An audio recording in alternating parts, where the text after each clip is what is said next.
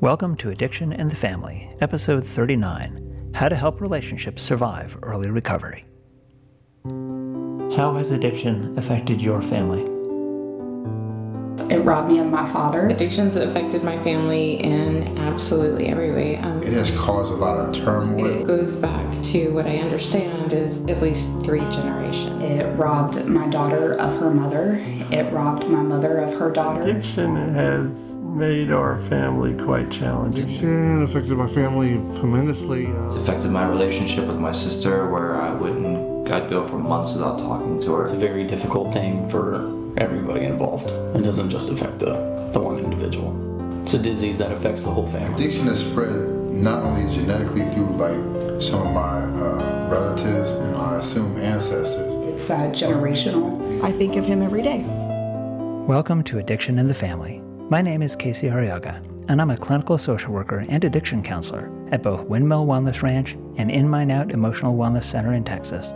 And I'm the author of the books Realistic Hope, the Family Survival Guide for Facing Alcoholism and Other Addictions, and Spirituality for People Who Hate Spirituality.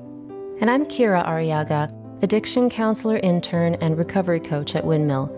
Casey and I were in our addictions together for over 10 years and have now been in recovery together for almost twice that long. I've led hundreds of family workshops, but just as important is that Kira and I have lived the experience of being family to addiction as both children and adults. Join us as we offer experience, strength, and realistic hope about how you and your family can find recovery together. Welcome to the episode. Before we get going, I want to take a moment and thank all of our listeners for all of the support you've given us over the last 3 years. Creating this podcast for you has been an amazing experience, and as of this moment right here when we're recording, we've been heard in over 60 countries around the world. We've had over 35,000 listens, and it's just been so rewarding to know that so many people are helping to get this message of hope around addiction for people who have it and people who love them. Thank you again for your support, and thanks so much for being on this journey with us. In this episode, we look at all the challenges that relationships face in addiction and early recovery. We talk about attitudes and actions that can help get over some of those hurdles, and things that can help along the way when it isn't so easy. Kira and I also tell part of our story as a couple who have not only survived, but also thrived, with each of us finding our own recovery. All this and more after a word from one of our sponsors. Addiction in the Family is brought to you in part by the generous support of Windmill Wellness Ranch, an innovative treatment center located in the beautiful hill country of Texas and serving clients and their families from throughout the United States. I'm Shannon Molish, CEO of Windmill Wellness Ranch. We offer the best in neurotechnology to heal the brain and the best therapy to heal the mind. Call us today at 210-762-6217.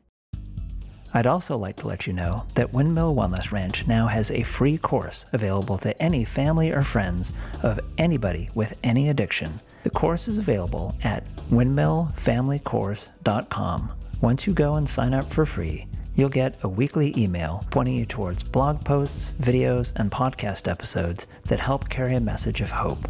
Sign up today at windmillfamilycourse.com. Welcome back. Before we start talking about how to get through early recovery, we have to stop and acknowledge what happens before that point. What was going on in the relationship before the addiction started to get under any kind of control? That involves talking about a lot of stressors in relationships around addiction. And when we say stressors, what we mean is something that causes or invites stress into a relationship or into an individual's thinking. So we'll look at a few things today. We're going to look at dishonesty, broken trust, repeated relapses, time apart, emotional distance, infidelity, family wanting to help but feeling helpless, family conflict around what to do, anger, guilt, and shame, and playing the blame game. So let's start breaking it down. Dishonesty is one of those things that we see so much around addiction that I personally and professionally think of it as simply being a symptom of addiction. That's because it's really hard to keep an addiction going if I'm being honest with myself and the people around me. The problem, of course, besides just getting in the way and keeping the addiction going, is that dishonesty is one of the number one things that can undermine a relationship. When people feel like they can't trust each other, well, it's hard to keep things going. And unfortunately, around addiction, we see trust broken over and over again, and dishonesty is one of the biggest ways that happens. In fact, I can't think of how many times I've heard one family member or another say, look, I'd rather that you weren't using or acting out or drinking or whatever, but it would be easier if you just told me what was going on. Not so much to stop it, but just so that I wasn't blindsided. I wasn't always waiting for the other shoe to drop. But unfortunately, this is something that happens. And as I mentioned earlier, sometimes it's because we're not being honest with ourselves. So if somebody is in active addiction and they're being dishonest with you, I urge you to not take it personally. That doesn't mean you have to put up with it or pretend like you're okay with it, but you don't have to think, oh, they're being dishonest because they don't love me, they don't respect me, anything like that. And just recognize this is something that comes with the disease, which means that actually growing honesty, not perfect honesty, will likely be a feature of early recovery. Now, of course, I need to acknowledge that there are some people who just struggle to be honest at all about anything. And if you're not sure if you're facing dishonesty that's just about addiction or not, then maybe as a family member or loved one, you can take a moment and think to yourself, does the person that I love with the addiction tend to be dishonest in general about all kinds of things? Or do they tend to mostly just be dishonest around addiction? Be as honest with yourself as you can around this, and you'll have a better guiding light about whether this dishonesty is something that you need to fear in all areas or just around the addiction. And that can make a difference. Another way that trust often feels broken, though, is through repeated relapses. Many people, when their loved one gets sober, think this is it, they're finally doing it, especially, say, if they've gone to treatment or done something else really big to try and cement their sobriety or learn new skills, things like that. We can just assume, okay, now they've got it, now they're ready, they finally want it. So if our loved one has repeated relapses, it can feel like a huge letdown and sometimes a break in trust. And that goes back to the idea of dishonesty. Maybe they're just saying what we wanted to hear. And while that can certainly happen, it's also quite possible for somebody to really want recovery and still relapse. It's when we doubt their motives or see signs that maybe they're not as serious or maybe they haven't really hit bottom that trust can really feel broken. And if that's happening in your relationships, I encourage you to be honest with yourself and with them about how you feel.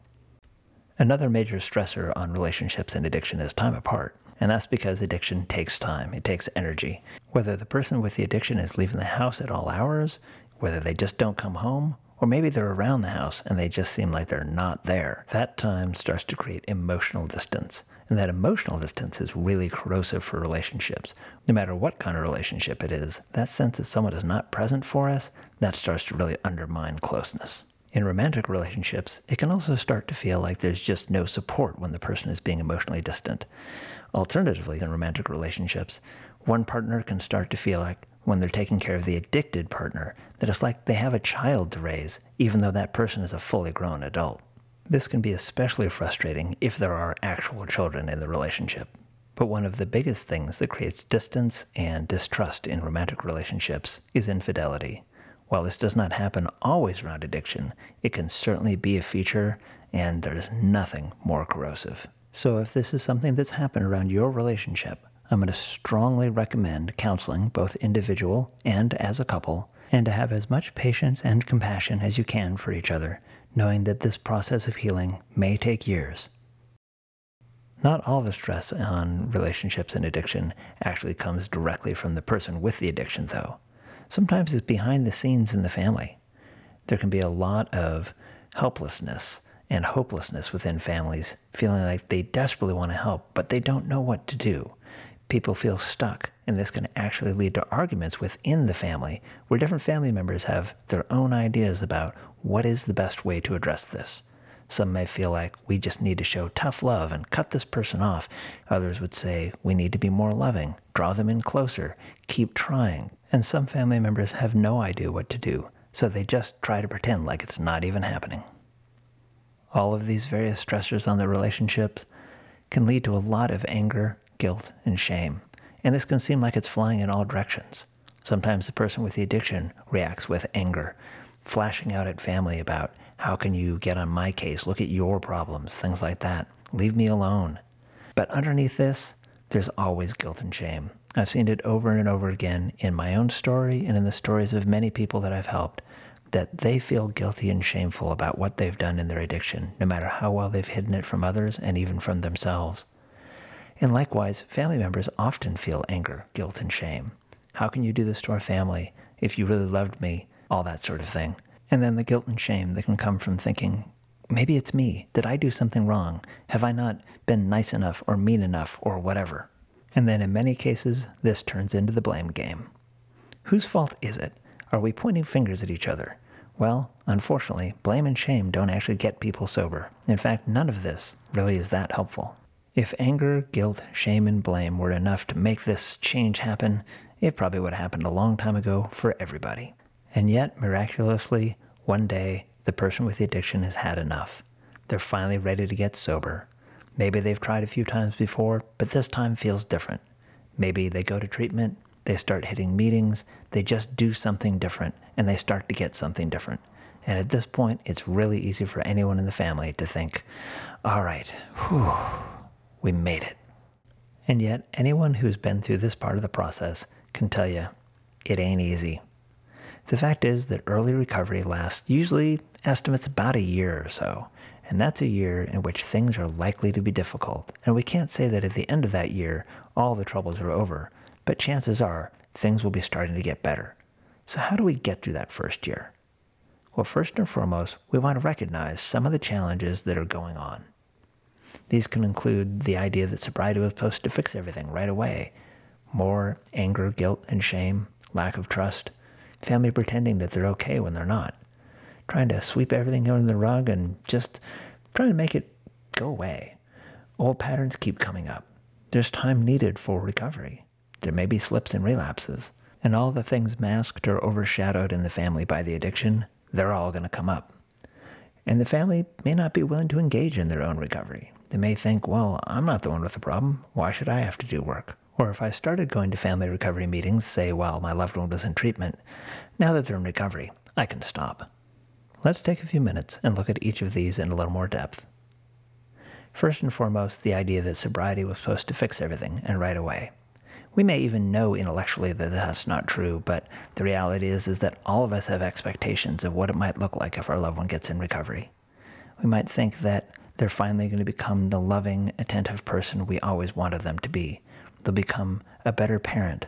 They'll become a better partner. They'll become a better family member overall. And while sobriety undoubtedly improves everything, the reality is that person is still probably struggling inside, and a part of them likely misses their addiction.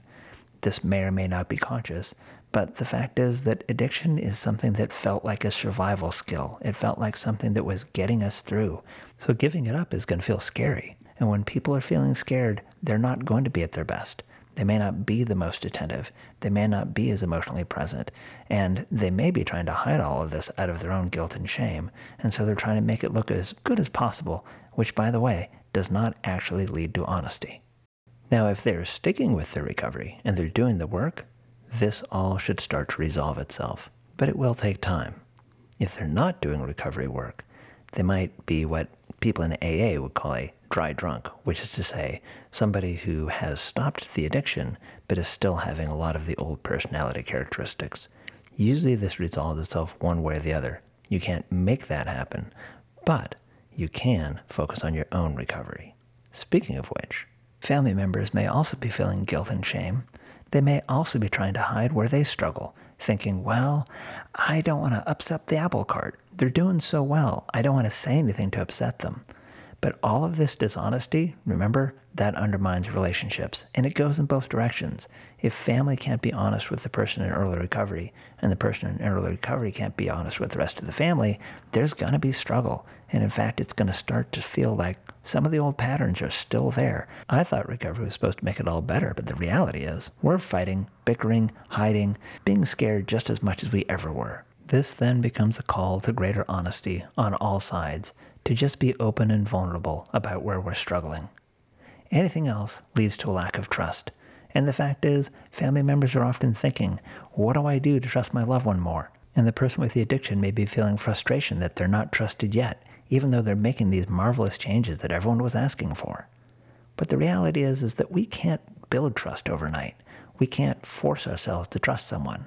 That only comes when we feel safe. And safety, trust, that takes time and effort on everybody's part.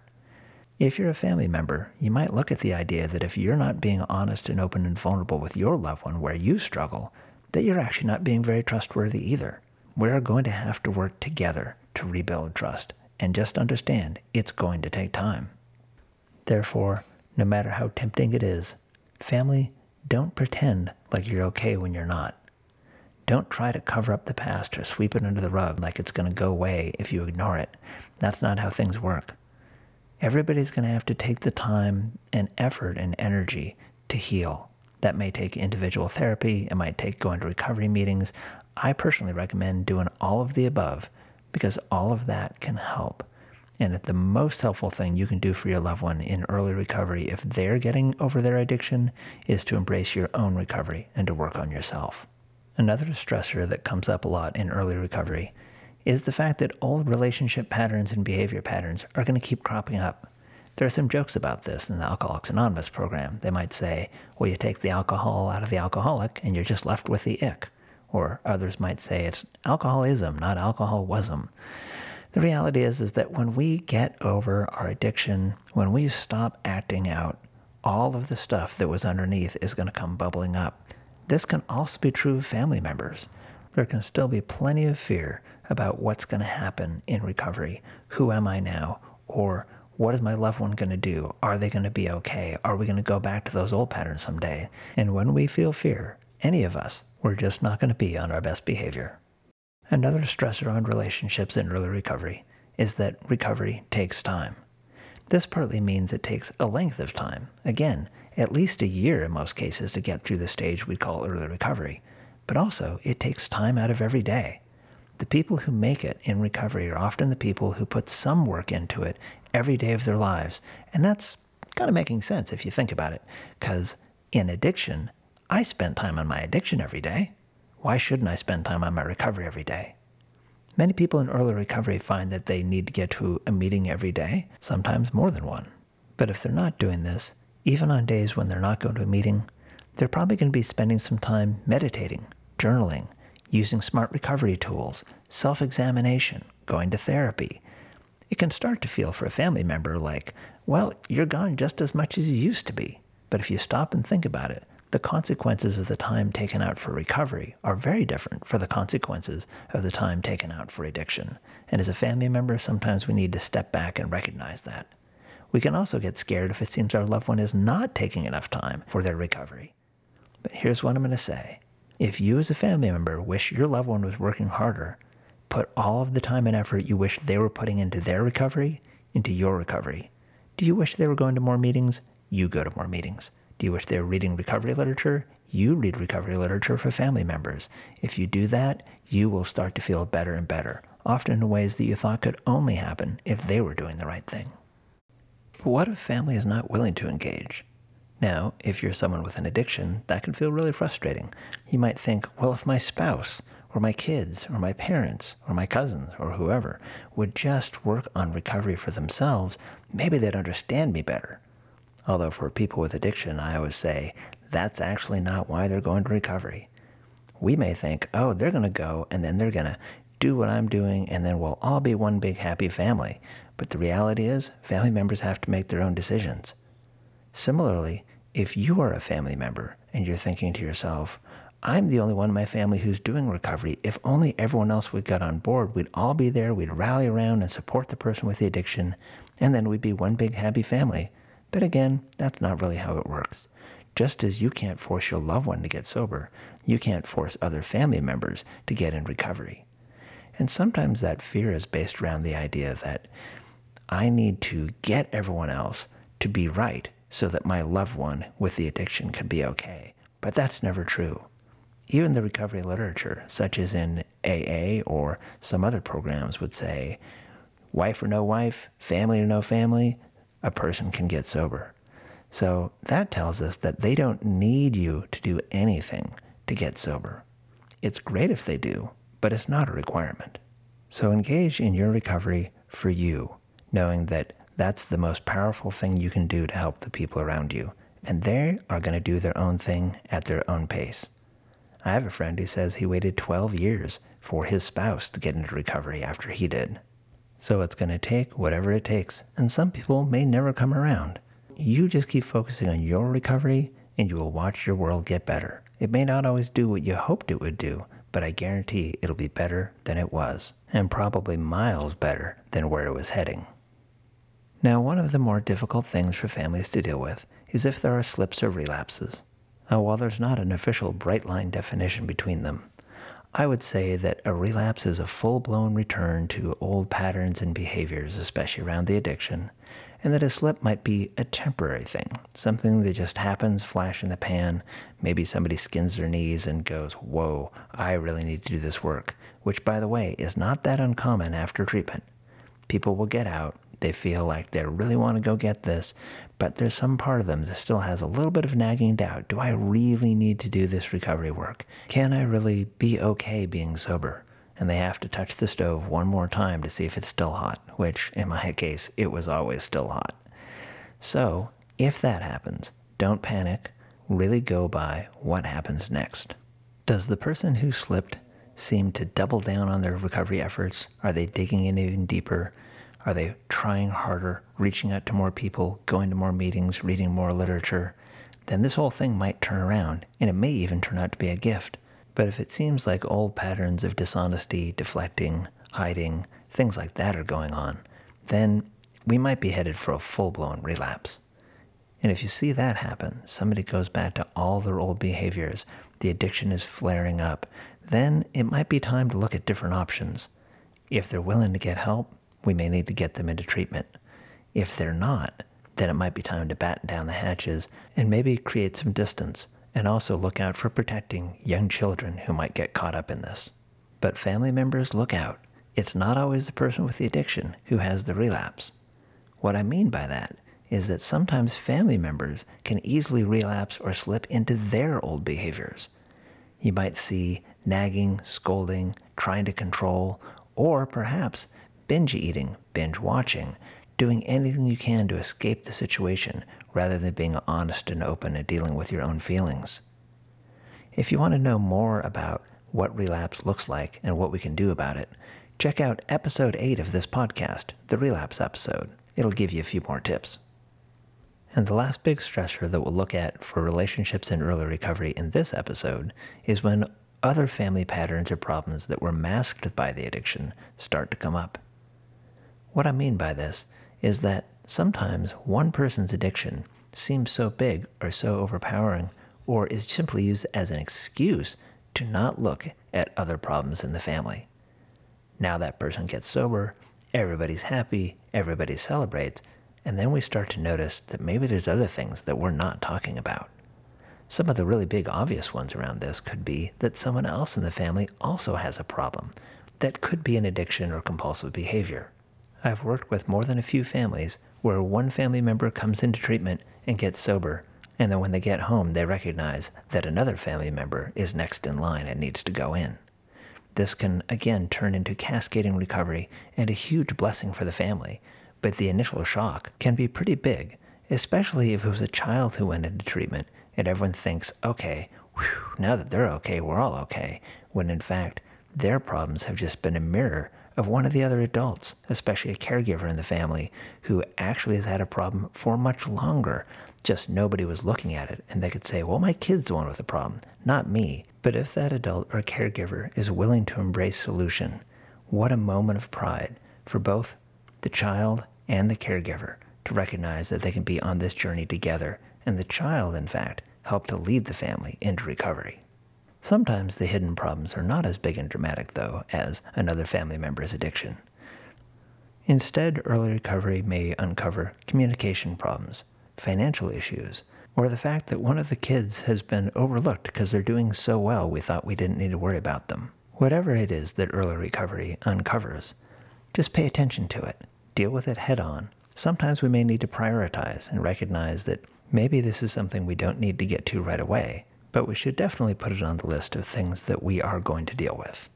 And this leads us to the idea of setting realistic expectations. First and foremost is that recovery takes time and persistent effort. This applies just as much for the family members as it does for the person with the addiction. It's easy to start to slack off when things seem like they're getting better, but I will say that the people that I've seen really do well and thrive in recovery are people who work hard when everything's good, and that way they've got a running start and they're already prepared for when things don't seem so good, because life is going to have its ups and downs, and this process is not a straight line or a smooth path. It is going to take time. As somebody wiser than me said to me one time, you can't walk 20 miles into the forest and expect to walk 1 mile back out. The second realistic expectation is that sobriety won't erase all the old feelings by itself. This is why we recommend for both the person with the addiction and the family member to actively engage in recovery, which might look like individual therapy, group therapy, attending recovery fellowship meetings, reading recovery literature, listening to podcasts like this one, anything that helps you bolster your recovery life. And if that recovery life includes spirituality, to dig deep into that spirituality and recognize that a power greater than yourself has their hand and their eye over this whole process, so that it may not go just the way you want it to go, but that doesn't mean it's not going in a good direction. The third realistic expectation is that family members will likely set each other off sometimes. Your loved one may get that old look in their eye. There may be a twitch of an eyebrow, an old expression that you haven't heard for a while. Something may just smell different, and all of a sudden it can set us off and think, oh man, we are back to it, nothing's changed, this was all a waste of time, this isn't doing any good. But that's not realistic. The realistic thing is to think that, you know what, we're gonna have some of our old behaviors. In fact, my first really brilliant therapist used to say, well, somebody's worst characteristic that annoys you the most is probably going to be the last thing to go. Allow people time and space for their recovery. Recognize that the things that you want them to work on may not be their first priority, but it doesn't mean that they won't get to it.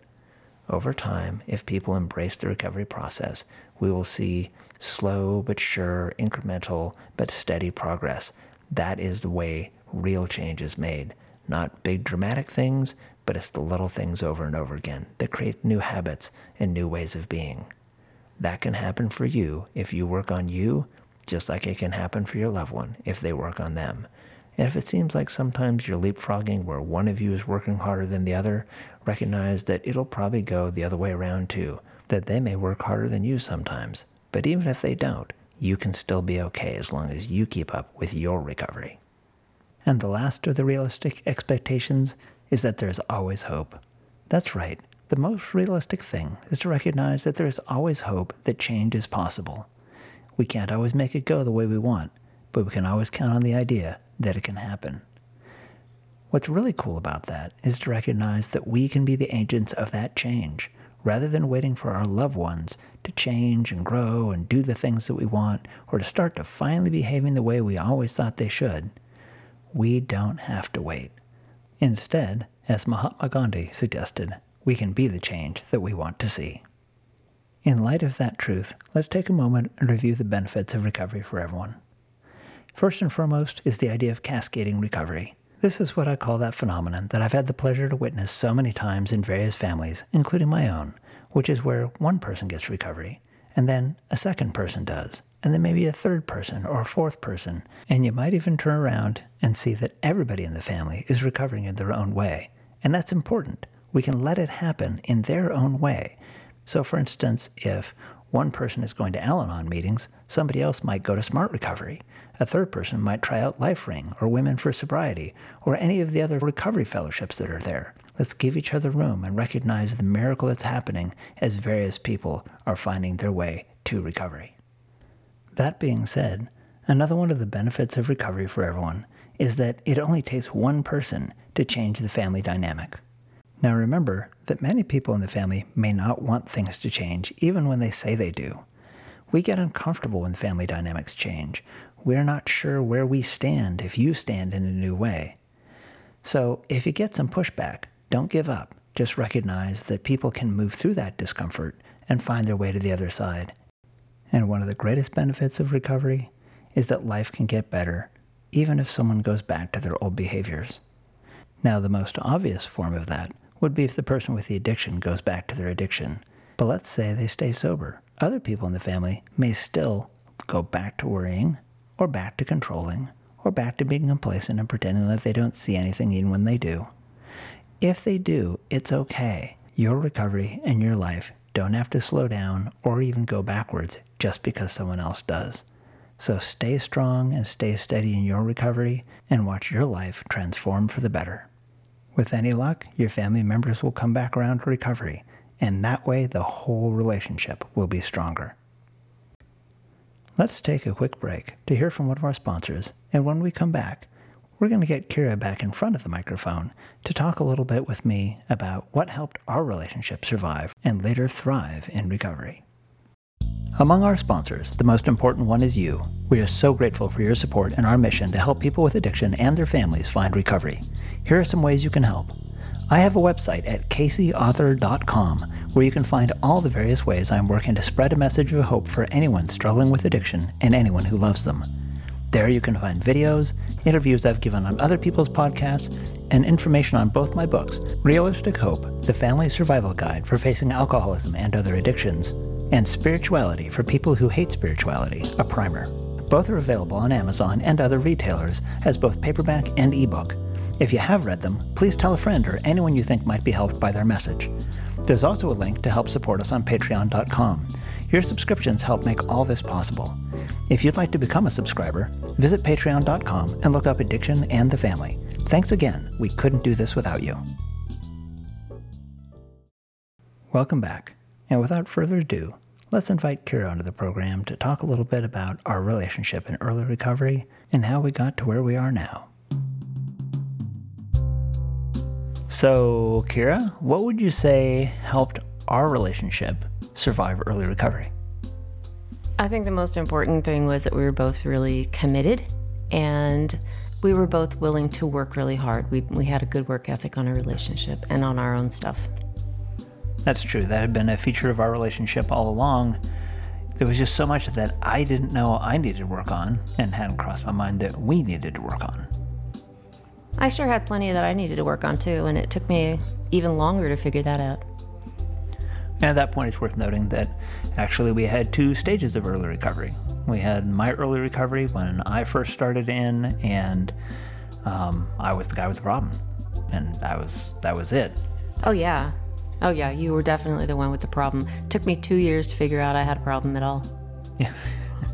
I will never forget when I came home and you were crying and you said, I can't stop and I think I need to go to meetings.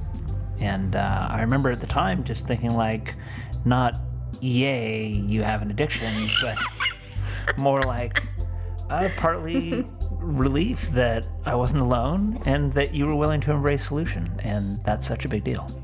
Yeah, there were times when each of us cried at the beginning of our recovery when the other one was very excited. When you were in very early recovery, it was the only time in your life you've ever been suicidal. And you were like, putting together a plan and all this stuff. And I reacted so badly to that. You were telling me about it. And to me, I just saw it as, oh, here comes the growth spurt, because that's what I always saw for myself in therapy was like everything gets really, really, really dark and awful when you're working on yourself. And then it just, all of a sudden there's a breakthrough and you can see the light and you're like, oh, that's why. Okay, I get it now. And I felt like you were on the edge of something wonderful, but all you felt was like, how can I fake my own death so that my family can still collect the life insurance? It's true. Well, I was so sure, A, that I couldn't do it, and B, that life was not worth living and you guys would be better off without me. And that for me reflects something that maybe a lot of family members wouldn't recognize about early recovery, which was the idea of how much guilt and shame and fear comes up for people and how hard it is to talk about that.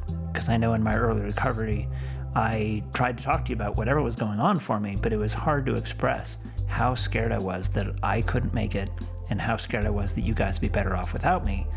And now fast forward all this time, the stuff that I couldn't see it's been such a blessing in our family to bring recovery in, especially with both of us in recovery.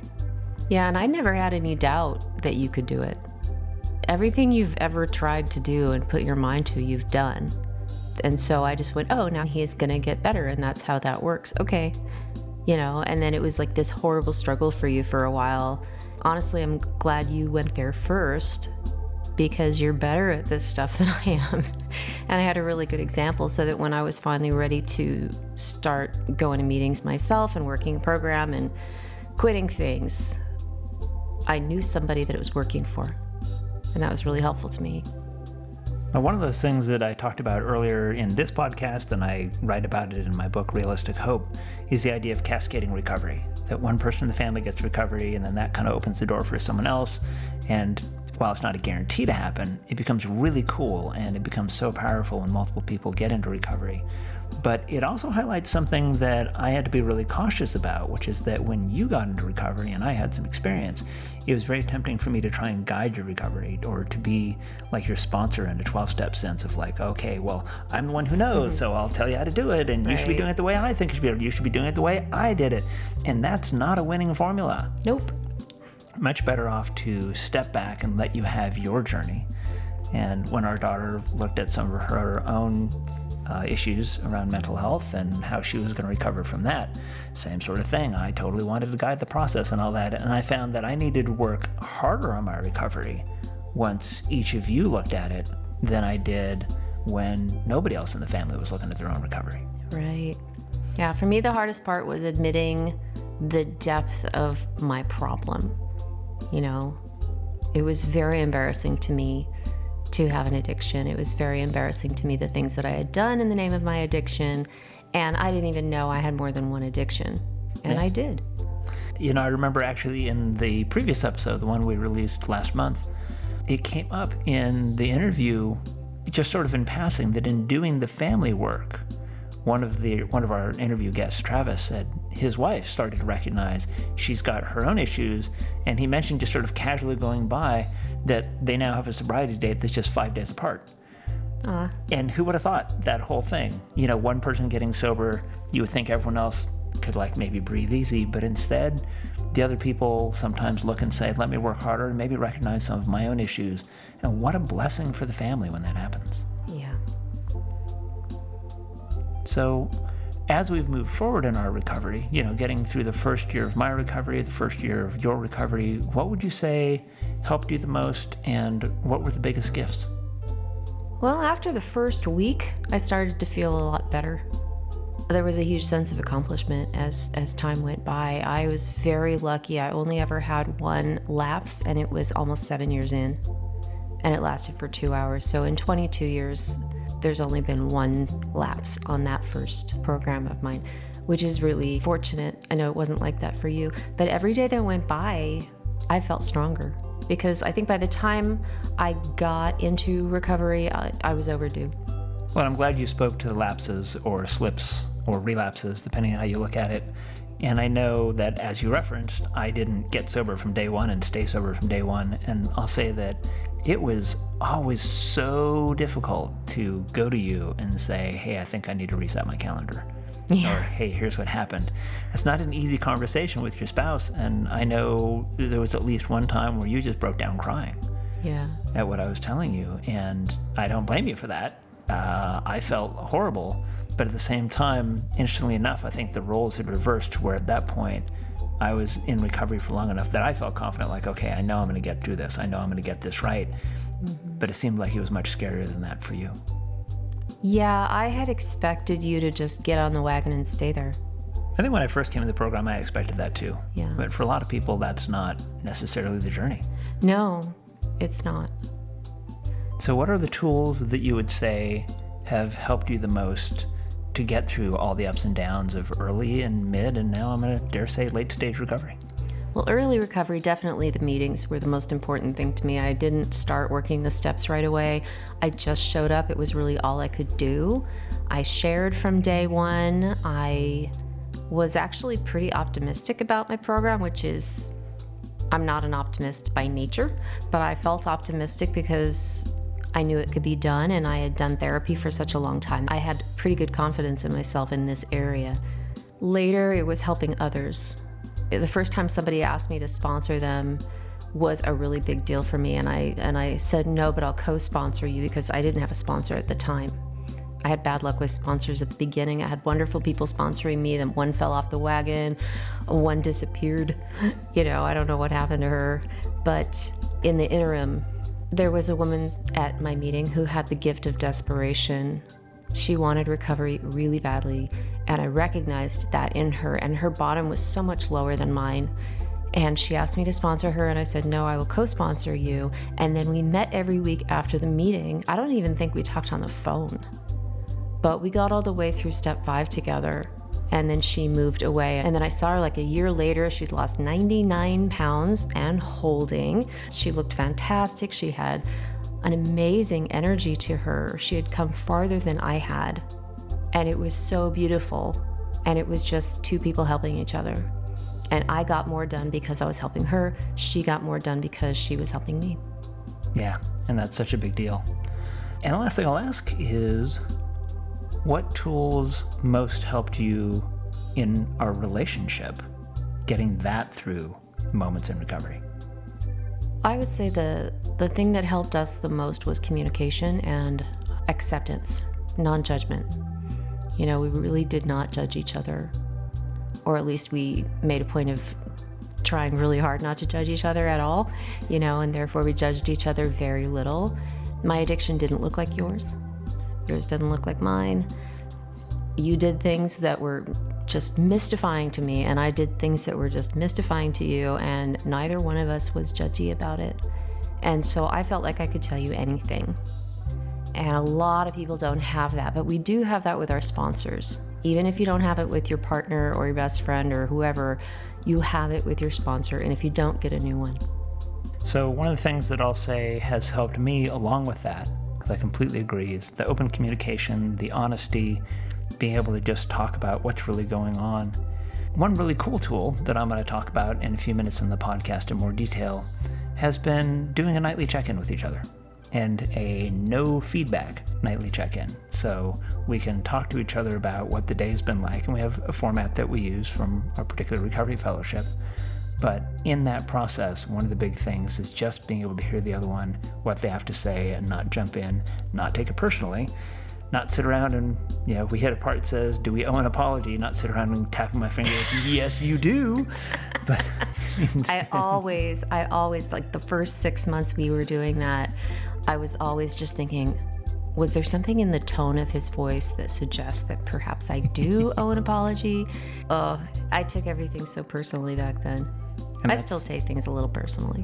Well, that's maybe a big thing to highlight, is that idea that never take somebody else's recovery or their addiction personally, because it's never been about you. No. Yeah, one of the gifts of going through this together is just really getting that it's not personal. I tell my clients all the time, don't take it personally as a long-term goal, and you should not use the word just. We don't say just don't take it personally, but we say aim toward not taking it personally. It's very wise. Thank you. I'm very wise. Thank you for doing this with me. The whole thing. You're welcome.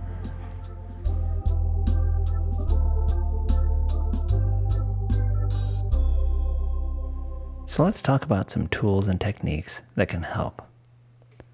First and foremost, underpinning everything is a growth mindset. The more you can foster this in yourself, and thus maybe inspire the people around you, the better everything gets. This is the mindset that says, if I work at things, they can get better, and that's worth doing. Now that might seem like a no-brainer for some of us, but for others, it's a pretty revolutionary concept.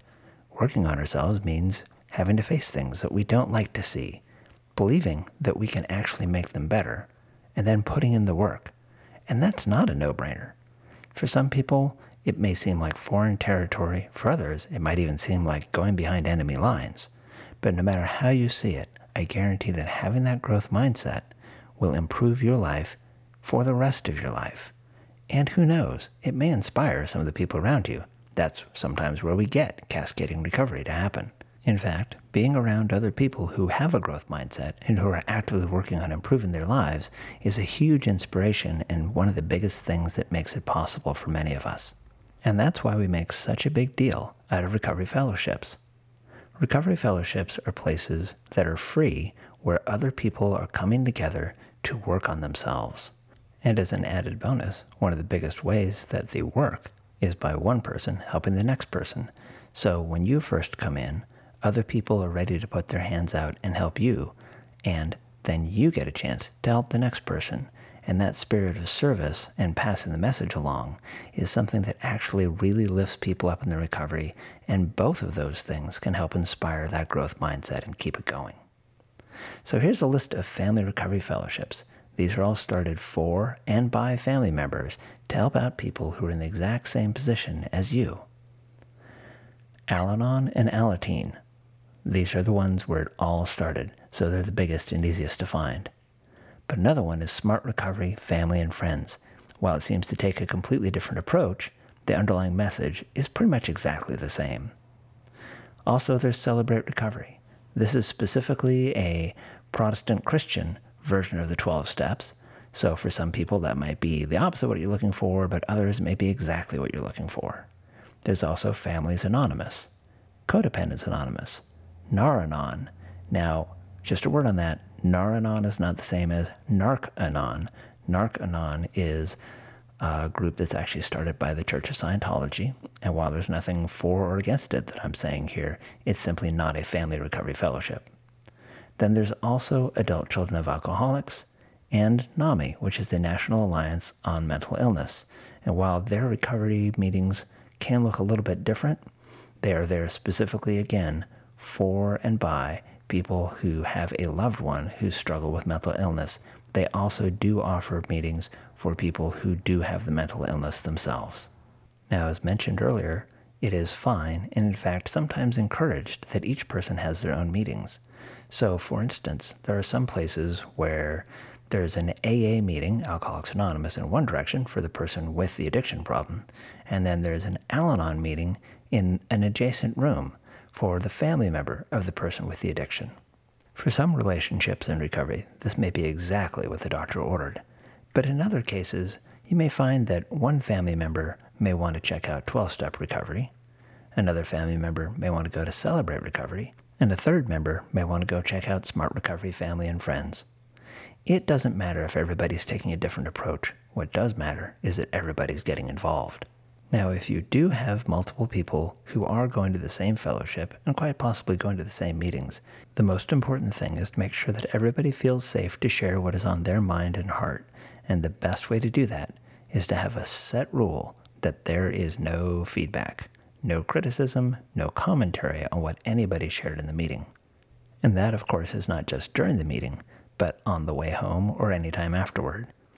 If you want to kill off the openness of somebody's recovery, all you have to do is turn to them later and say, "What did you mean when you shared in the meeting about blah, blah, blah, blah?" Or to bring something up, or even worse, to share it with somebody else. So what goes on in the meeting stays in the meeting. If any family member is having difficulty with this idea, then the best bet is to simply not go to the same meetings. Given that all these fellowships have online and telephone presences as well as in-person meetings, and many of them have podcasts, social media presence, literature, there's a lot of ways to get into the fellowship. So even if you're in the teeniest, tiniest, isolated little town, there are still meetings you can go to all around the world where you'll be welcomed and helped. So there are no two family members that are ever stuck having to go to the same meeting. Another vital tool to help relationships survive early recovery is therapy. Now, you might think I'm biased on this because I'm a therapist myself, but I actually became a huge therapy fan long before I even considered going back to school myself. And that's because therapy has made a life-changing difference in me as an individual, but also in what I bring to relationships, and thus for the long-term survival of those relationships. This has happened both through individual and family therapy, so I highly recommend both. In individual therapy, I get to see my own issues, I get to see what it is that I bring to the table, both positive and negative, and I get to see what is going on underneath the hood. Why do I think this thing? Why do I get caught up in this resentment? Why is it that I act this way even though I tell myself I'm not going to? Individual therapy acts as a laboratory where it's safe to try new behaviors out, to explore things deeply, and all with the help of an experienced and educated guide. Whatever progress I make there, then in turn becomes a positive influence on all my relationships. That's not such a bad deal. It's not that uncommon, though, to find that there are some issues that really need to be worked through together, whether it's the entire family coming in or both members of a couple, finding that there are things that are just too difficult to talk through, hurts that feel too deep to just be worked around, or just things where we're not even sure how to talk about them. That's another great reason to go in and see a therapist who's experienced in these matters, both in working with families and working around addiction, who can walk you through some of the issues and help you find and resolve conflicts. Now, whether you're doing individual or family therapy, the most important thing is to find the right therapist. Don't necessarily just go with the first person that your insurance company recommends. You may need to audition a few people to see if somebody's really a good fit, because the most important thing in any therapeutic relationship is how well you connect, how well you trust the person, and there's no way to know that without talking to them first. I will say that all the great therapists that I've found have been through word of mouth, so don't be afraid to ask around, perhaps at one of those recovery fellowship meetings, to see if anybody has a recommendation of a therapist who's particularly good at working on the issues that you're facing. Now, the next few things that we'll recommend are things that you can do on your own without needing the fellowship or therapist. One great tool that I've found in my own relationship is doing check-ins. That is to say that every night my wife and I check in with each other to see how we're doing. Now, one big rule that's important is just like in those recovery meetings, when we're doing check-ins, we don't give each other feedback without invitation. So unless I say, or she says, you know what, I'd like your feedback on this, I hold my tongue and just listen. Now, you could just do an open format check-in. How's your day go? I don't know, how'd your day go? But it's easy for that to just turn into a list of what happened. So maybe use a format to give you a little bit of a deeper dive to help structure it a little bit. One that my wife and I particularly like to use is the questions that are found on page 86 of the Big Book of Alcoholics Anonymous, and you don't have to be a member of AA to use these questions. On that page it says, when we retire at night, we ask ourselves, and then it gives a series of questions, such as, were we resentful, selfish, dishonest, or afraid? The way my wife and I like to do it is, we ask that set of questions, and then we each answer it. Then we go on to the next question. Do we owe an apology? We each answer, and so on until we go through all the questions. The last question on the list says something about, what did we pack into the stream of life? Now that seemed like an odd question when I first heard it, but what was suggested to me by other people in recovery was that that was a good place to put in everything we got right. Where were we of service to others? Where did we live up to our values? Where did we contribute to our recovery or somebody else's? Where did we shine and feel particularly proud of ourselves? It's a great way to end the nightly check-in on a positive note just before our heads hit the pillow. Another popular check-in format is called FANOS, F-A-N-O-S. This was developed by a couple, Deborah and Mark Lasser, with their organization Faithful and True. And as you may have guessed, FANOS is an acronym. First is F, feelings. So share with your partner something that you're feeling that is going on for you. Next is A for affirmations, affirming your partner for something that you particularly value about them, or perhaps something they said or did that day. Next is N for needs, ask for something that you need. Then comes O for ownership, taking responsibility for something that you've done. And then S, struggles and sobriety.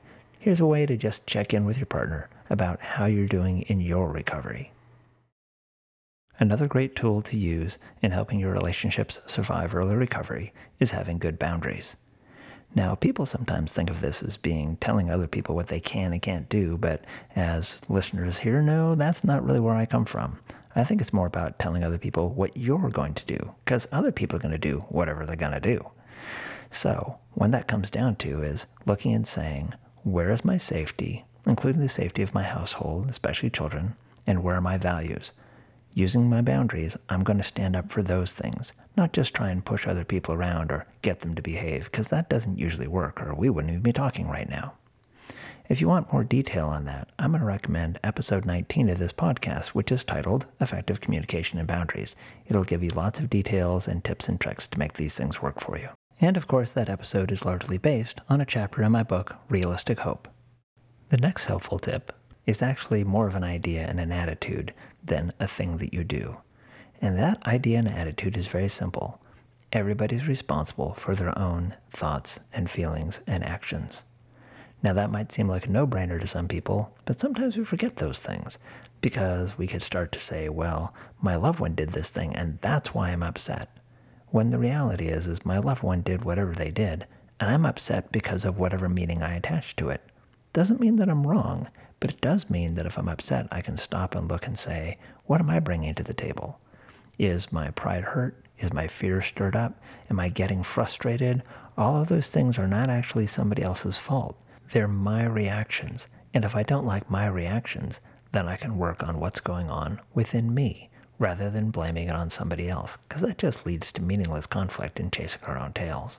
Instead, I can take my reaction as a signal that maybe I've got some work to do, which could lead me back to one of the recovery fellowships, some of their written exercises, or an individual therapy or maybe family therapy session where I can explore what's going on within me and I can learn and grow, which then means the relationship is probably going to go better anyway. By the same token, I'm not going to take responsibility for anyone else's thoughts, feelings, or actions. And for a lot of loved ones around somebody else's addiction, that can be an easy trap to fall into. What if I say or do the wrong thing and they relapse? Well, the fact is, if I say or do the quote-unquote wrong thing, it doesn't actually make anybody relapse. Lots of people have said the wrong thing to me. I didn't relapse. Other times, everybody was treating me just great, and I went off the deep end anyway. So, let go of that responsibility of thinking that it's up to you to manage your loved one and make sure that they're okay. It just doesn't work. And my final suggestion is going to be to have, dare I say it, realistic hope. And I originally picked that phrase because to me it means finding a balance between the sheer hopelessness of nothing's going to get better and nothing seems to be improving, or the unrealistic hope that I know it's just going to be smooth sailing from here, now we're in recovery, everything's good from here on out. And it just doesn't really work that way. The reality is that recovery is not a smooth road, it's not a straight line, it's not an easy path, and that's for the person with the addiction or the person who loves them.